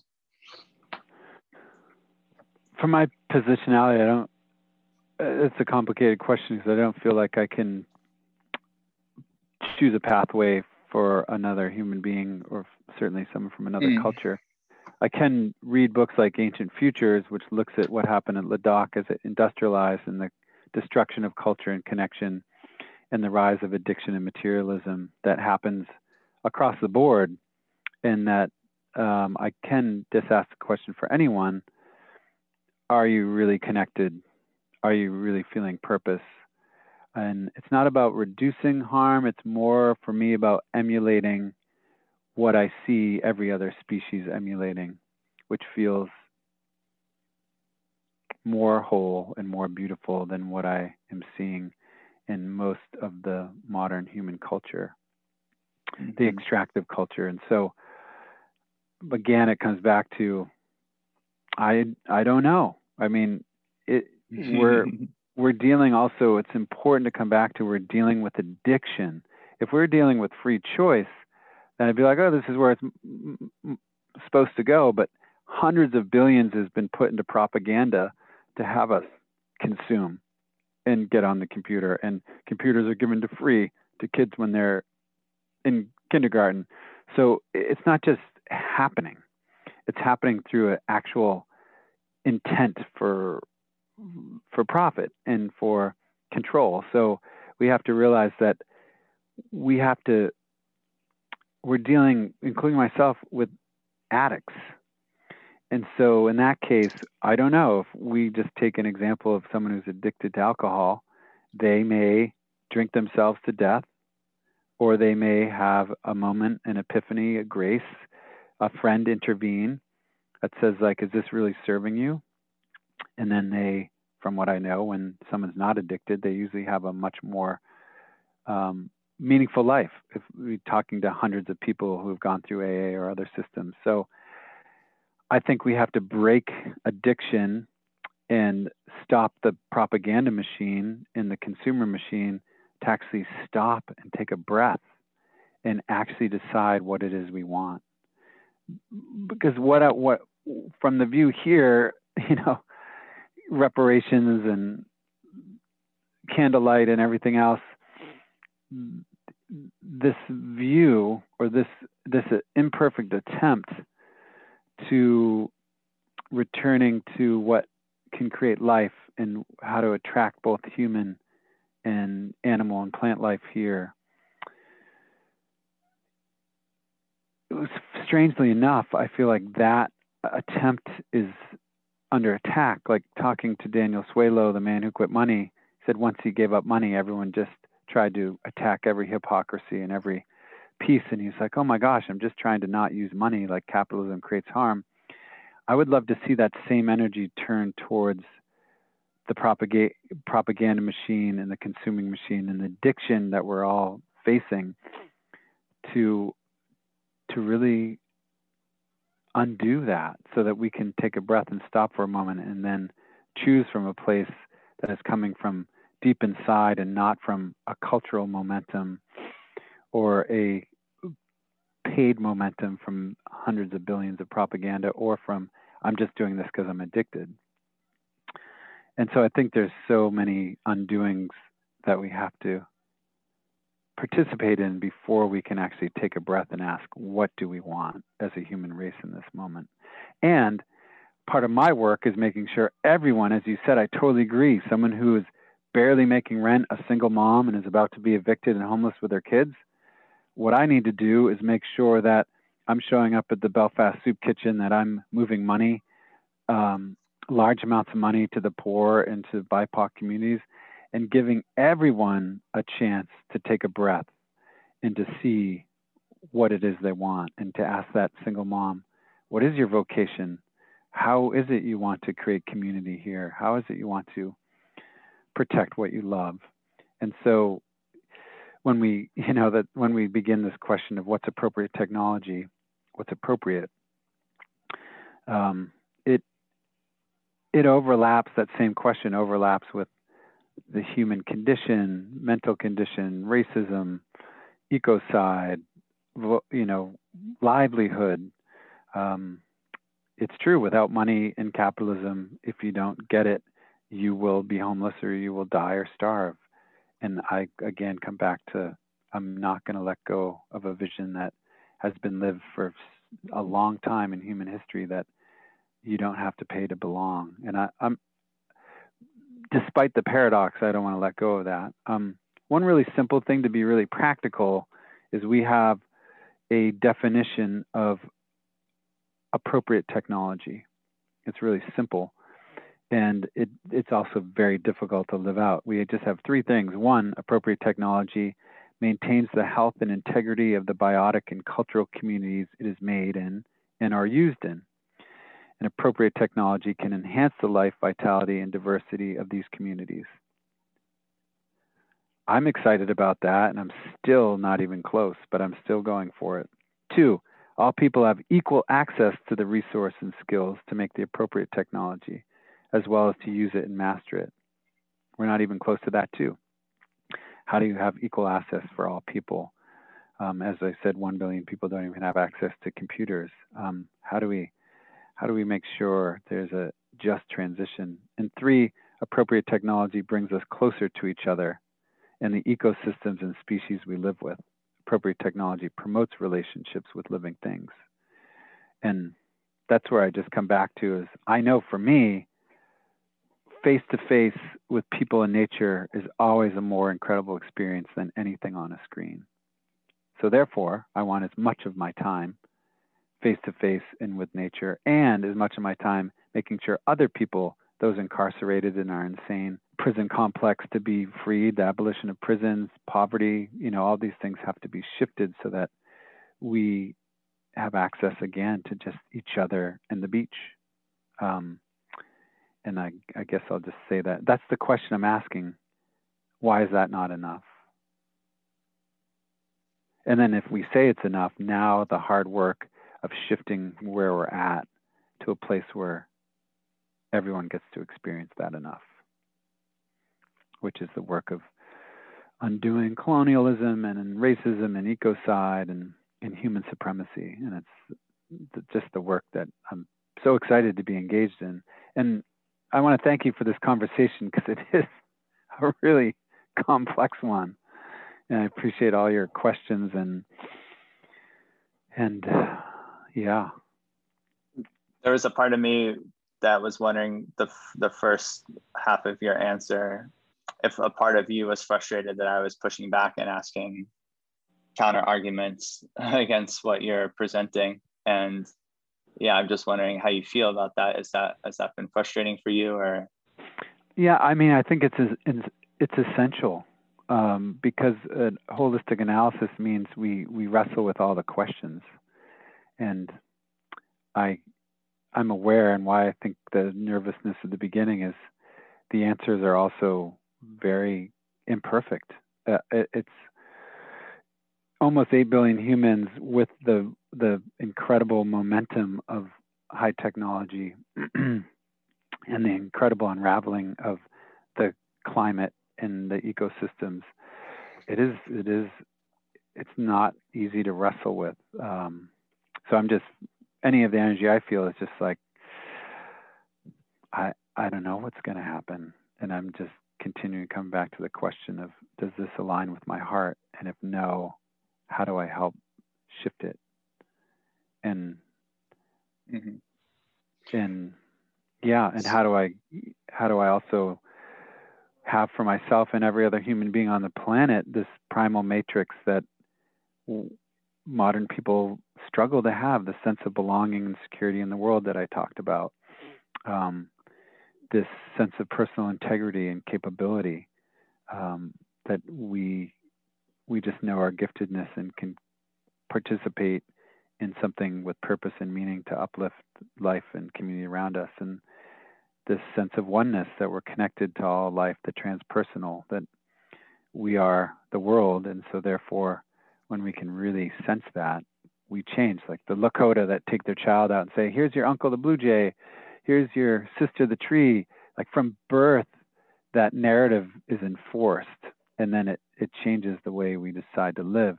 And we have to undo that. I was plopped down in front of cartoons and taught that if I had the nicest clothes that I belonged. I have to undo a lot that has taught me to be independent instead of interdependent. And the more I think we're interdependent and more we get the transpersonal, the more we want the right for everything to thrive. Yeah. Not just the human world, or not just me.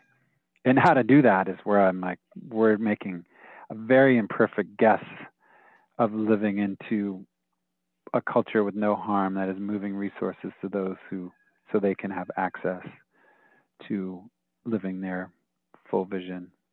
But yeah, thanks for asking that. I have felt uncomfortable, and unlike other interviews, just tensions in me because I just hold with great love. We are at a true existential crisis for our culture, and we're all trying our best to either just survive or just feed our kids, or to help new experiments show us what is possible. Yeah. You mentioned following our hearts, what's tuning into our heart and following that deeper wisdom. And one last place where I just want to push back for the purposes of creating an interesting conversation, which is that my guess is that Elon Musk is following his heart. My guess is that he deeply, deeply loves the work that he's doing and feels it's important for humanity. My guess is that Steve Jobs felt the same way, that Bill Gates felt the same way. Same with the vaccines.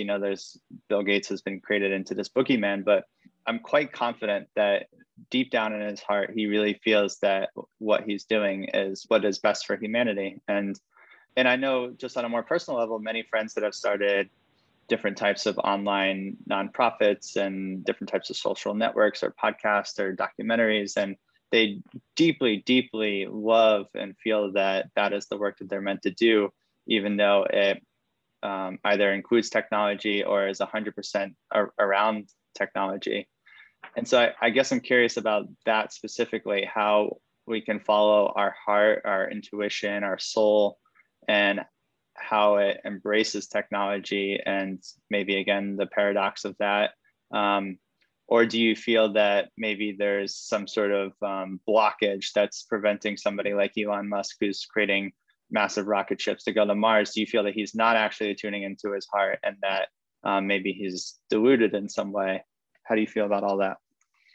Oh my gosh, you're asking really great questions that we could, how I respond to that is, if I look at a lot of people's trajectory, is I do believe for a large majority, they are wanting to help in some way, whether themselves or their family or culture. So I can use, I don't want to use Elon Musk, but I want to use a transition of like David Korten, who wrote Corporations Will Rule the World. He started business school and then decided like, oh, development in other countries will actually uplift humans, and got involved with all these aid groups and really thought like, oh my gosh, we can uplift people. And then as it happened, he's like, let's try it this way and this way. And finally he realized a kind of corporate capitalism model to bring into other countries as we did doesn't help. It actually destroys the culture and creates, as we have now, high technology also has the largest amount of haves and have-nots in world history. And so we have, 1% owning so much and then a bottom 20% battling for what's left in capitalism. So David Korten then, I believe he was following his heart, and then his heart led him to question, to actually stop and take a breath and say, this is not working. And then he went on to launch the Yes Magazine and write When Corporations Rule the World and really look at how capitalism is not working. So I feel I'm going to add that I've seen many people's life, including people who are in the Pentagon with military, realizing, oh my gosh, the premise I didn't ask is there really an enemy? This one article was like, well, first it was the Vietnamese, and then it was the Russians, and now it's the Muslims. Like the war machine always has to put in an enemy, and they started to question, is there really an enemy? And this person went and visited the Vietnamese and all these people and said, no, they're also struggling. And so once we remove the idea that there's an enemy, we question the largest military budget in the world. But those key moments of growth when people are questioning, I just see people, they move towards there's something better than bombing people to create peace.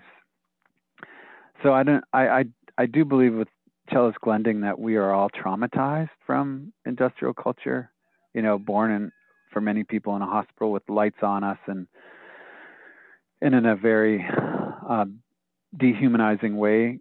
And so we live, as Tara Huska said when I was out at Line 3, we live, breathe, and eat and wear trauma.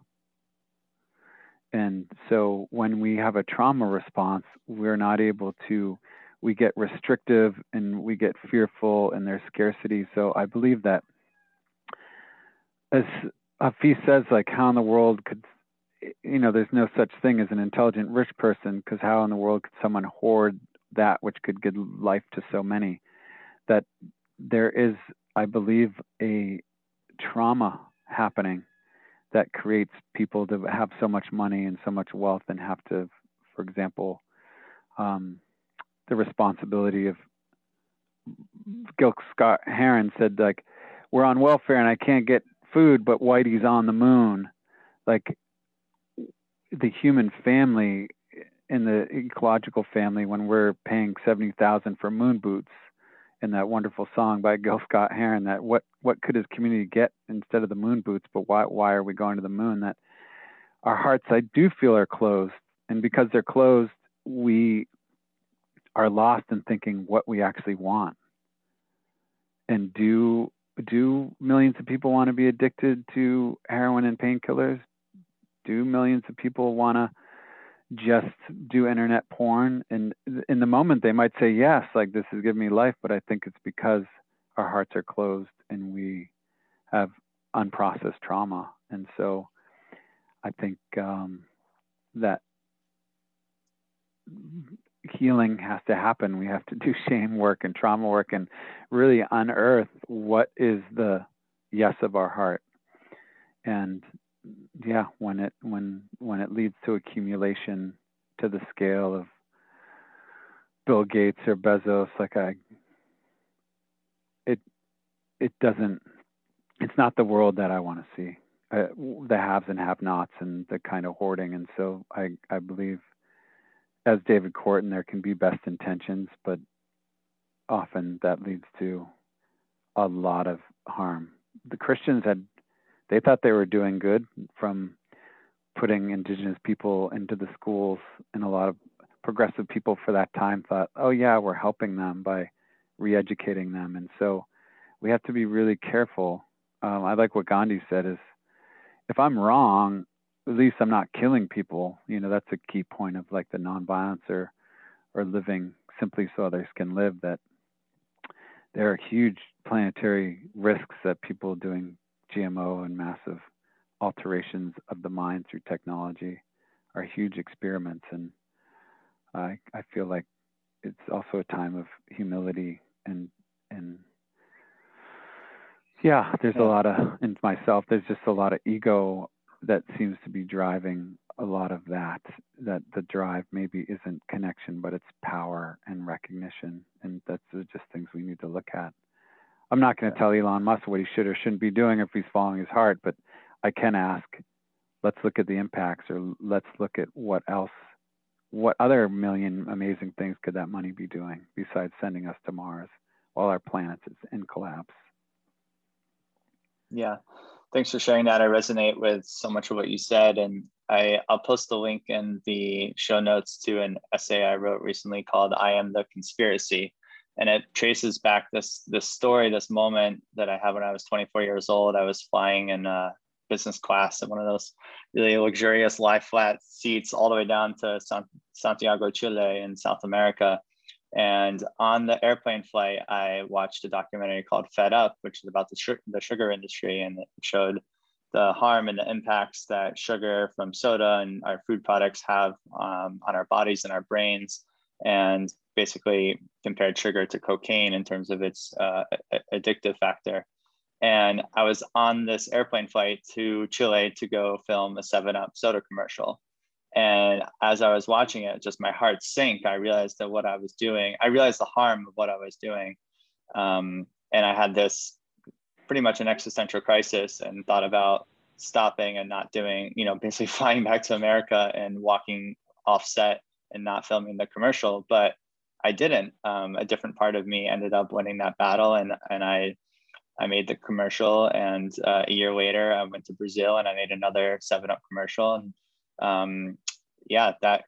that trajectory of working on projects that I knew were creating harm in the world continued for about 5-6 years until I finally had a lot of depression and burnout, and I felt very disconnected from my soul. And I had the come to Jesus moment that I almost had on that plane ride when I was 24 years old happened 6-7 years later.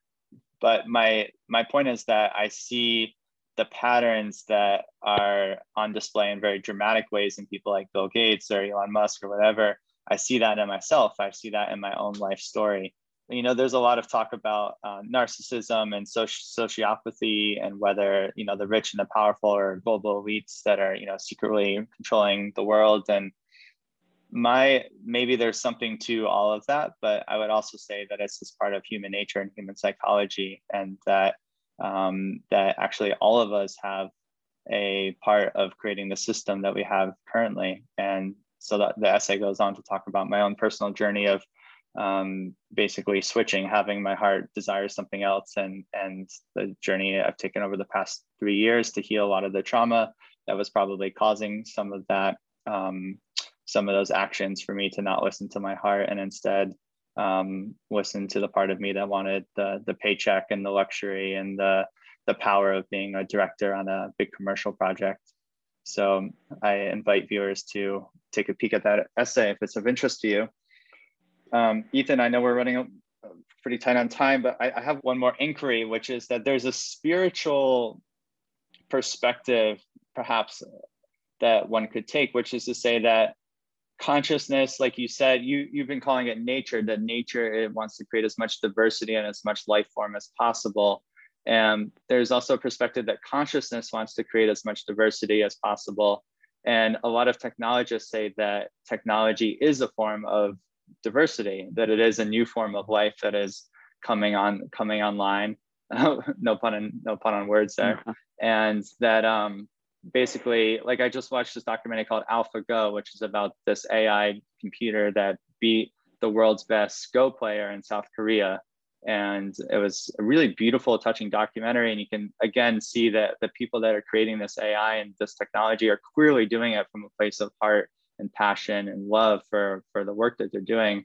But there was also this moment of like, wow, this is really possible that AI could outsmart humans in the near future. And so there was a little bit of hesitation on the part of the makers of this technology as to whether what they were doing was even a good thing in the long run. But my point is larger than that, which is that is technology in all of its forms, and even just online, looking at all the different websites and the trillions of different ways that one can interact with the internet. Is that not also a part of diversity and of new life forms coming online? And we are in the sixth mass extinction. And at the same time, we are gaining all of these new forms of technology.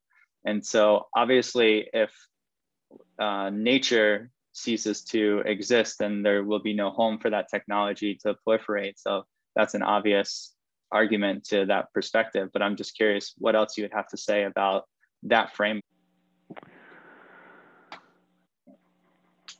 I just know I'd rather have songbirds than robots. If I can just answer, is that something of plastic and metal that isn't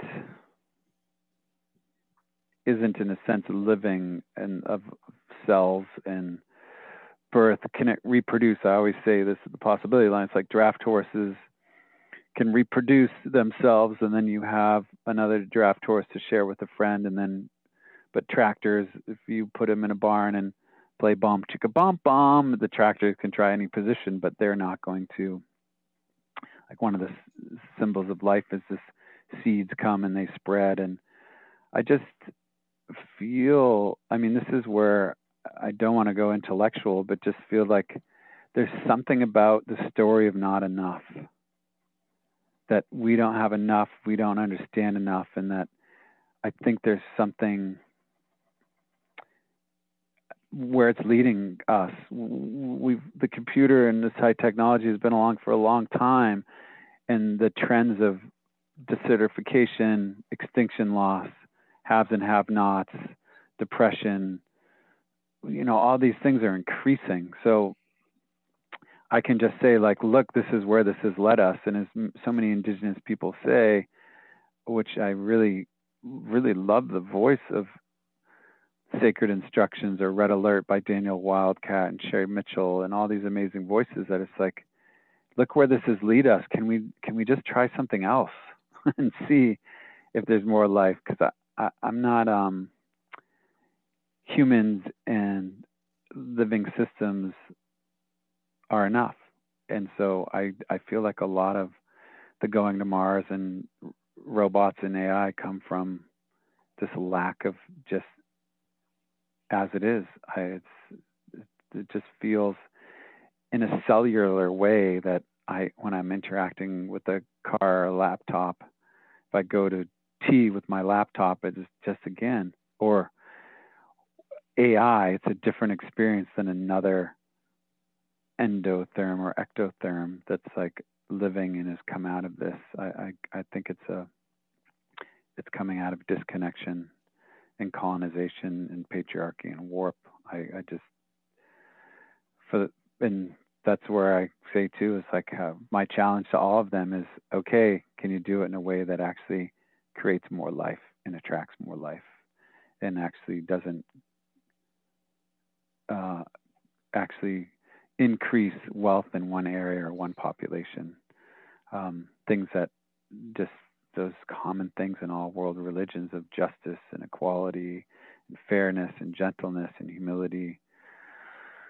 So because, you know, that's where I may be divergent, but I feel like we're in a time of human supremacy and the human monoculture. And until we open our heart and field and consciousness to other life, we're not going to be here forever. And that's true too. I mean, in a cosmic way, I also realize the sun is going to swallow the earth at some point and planetary nebula, and that I'm talking to you. I'm a remnant supernova that came to Earth, and now I'm here. So I just want to come back to, we know, I just see it in the youths. I'm getting more calls from friends with their kids and teenagers that are depressed and suicidal than ever in my life. I'm getting multiple calls a week about people in emergency and their children in emergency. Their children are looking at the current trajectory and just seeing from a deep learning that this is what's happening is not working. I'm feeling separated, and I think youth is a good place to look, because they're coming in and then saying, I'm just in my bedroom all night. Teenagers in person now is like ranging from studies 40 to 7% reduction of in-person togetherness. This is before COVID.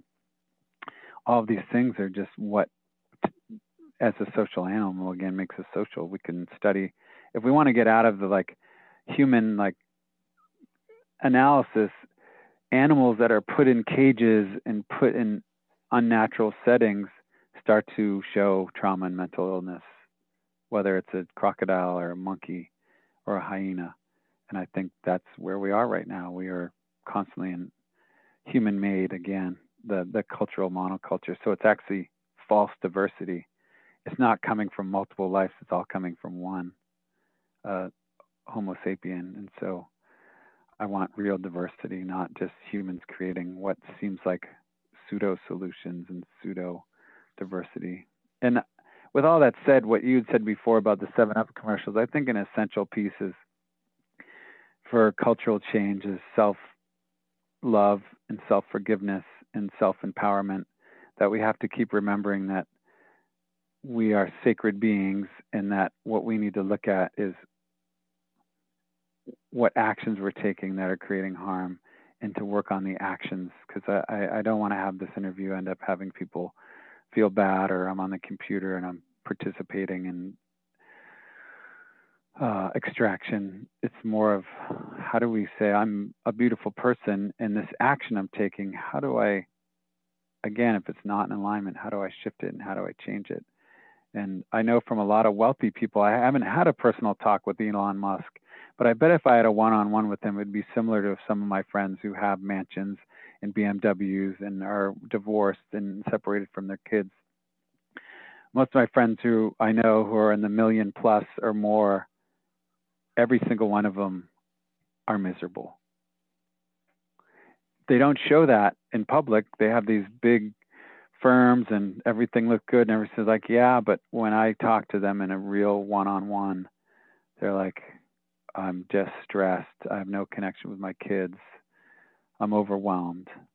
So I think that's also important to, when you say like these people are following their hearts, we can't assume that till we have a real, authentic, vulnerable conversation with a human being. And I think we're like Facebook, there's so many images of what, oh, look at my great life. But so many of those people I know are struggling. I think they're struggling because we are beautiful people in an insane system that's not working for us to be connected and loving and not lonely. Yes. I have about 15 other questions, yeah. But I'm going to stop there. I just want to recognize that there's a part of me that wants to find your loophole, and I don't fully resonate with all of the perspectives that you have, but I resonate with your heart and the fact that you're doing exactly what you feel is where your heart is leading you to. And to me, I just want to celebrate that, and I'm inspired by that. And yeah, I guess my point about someone like Elon Musk, you're right. I don't know if he's literally following his heart, or if it's coming from a place of trauma or whatever. It's probably a combination of all of the above. But I guess my point is that my heart right now feels very connected. I feel like I have a lot of meaning and purpose in my life right now. I feel really stimulated. I'm in a bit of a flow state at this very moment, talking with you over Zoom on a computer, using audio recording device that's run with batteries. And it's hard for me to reckon that consciousness has created this moment of flow for me, where I'm talking about the harms of technology while using technology, and how to wrestle with that paradox and that conflict, and also knowing that I really made a lot of efforts in my personal life to the best of my abilities. I've been off all social media for a couple of years now, and it's been amazing. I would highly recommend it to anyone out there. I haven't missed it for a single day. And there's so many. I remember a few years ago when I started this journey into reducing the amount of basically support that I was giving the capitalist structure, as well as my usage of technology. It felt very daunting and almost impossible and almost a little bit silly. But I was really shocked at how actually easy it was. It was really quite easy to make some very substantial steps towards living a more environmentally conscious lifestyle, towards reducing my use of technology, towards finding other ways of feeling connected, like going on walks in nature, for example, instead of watching a movie in my bed. And yeah, I trusted that was the medicine that I needed at that point in my life, and that what I'm doing now is also the medicine that I need for both myself and the collective, and all of life and all its forms. So for now, I'll just hold on to that. And I'm really grateful, Ethan, for you being such a beautiful mirror and role model and example of what's possible. And I want to ask if there's anything else alive for you that you'd like to share before we post this podcast on the internet. Yeah. I just thank you for wrestling in the paradox, and I hope that it may lead to where we can be in a field with full access to anyone who wants to be there, to be circled and having these conversations, and that we're on a trajectory, I hope, to more connection and more belonging. And that's really what I'm desiring. And I want to also share that not just Elon Musk, like I have a circle of friends where we're already always asking, is this fully what you want in the world? What are the costs to other people and ecosystems? Like I think it's healthy to constantly ask, like, what is motivating me to make these choices? And I do that daily. And I think that kind of self-reflection is so important. So I just want you to know and everyone to know, I don't feel like I'm following my full heart, and it hasn't been revealed. And I'm going to keep asking and looking at impacts and harm and learning. And, you know, the Possibility Alliance experiment as it was in 2007 is something totally different, because we take a step towards the beautiful world our hearts know is possible, as Charles Eisenstein says, and then we get feedback that, oh, we're replaying white supremacy, we're replaying, you know, heteropatriarchy, and then the question is, what do we do with that feedback, and how do we let that feedback really impact us, to allow for grief and uncomfortableness, as Brene Brown says. Like, we have to learn to be uncomfortable with this work of undoing shame. So I just think it's important to know, yeah, we're all sacred, and the systems that exist right now are leading us to the brink of extinction, and a lot has already been lost. And how do we just keep listening and keep taking a breath and looking at what's motivating our choices and our arguments, and move towards, again, that climate ecosystem where the most life and most love and most diversity can exist. Yeah, and it's hard, paradoxical, complex moment. So I hold myself and you, Tucker, and everyone with courage and clarity and prayers for gentleness and love's fire as we move forward to a world where all species can live together, and people.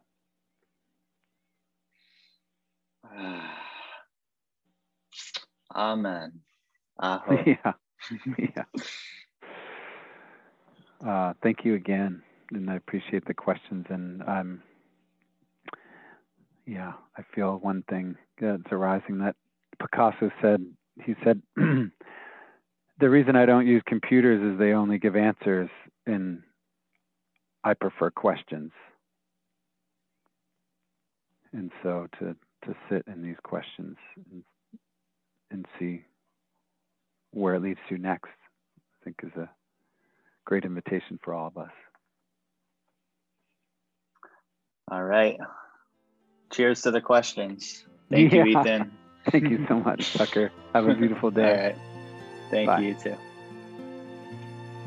If you'd like to contact Ethan, he can be reached at 207-338-5785. 5719.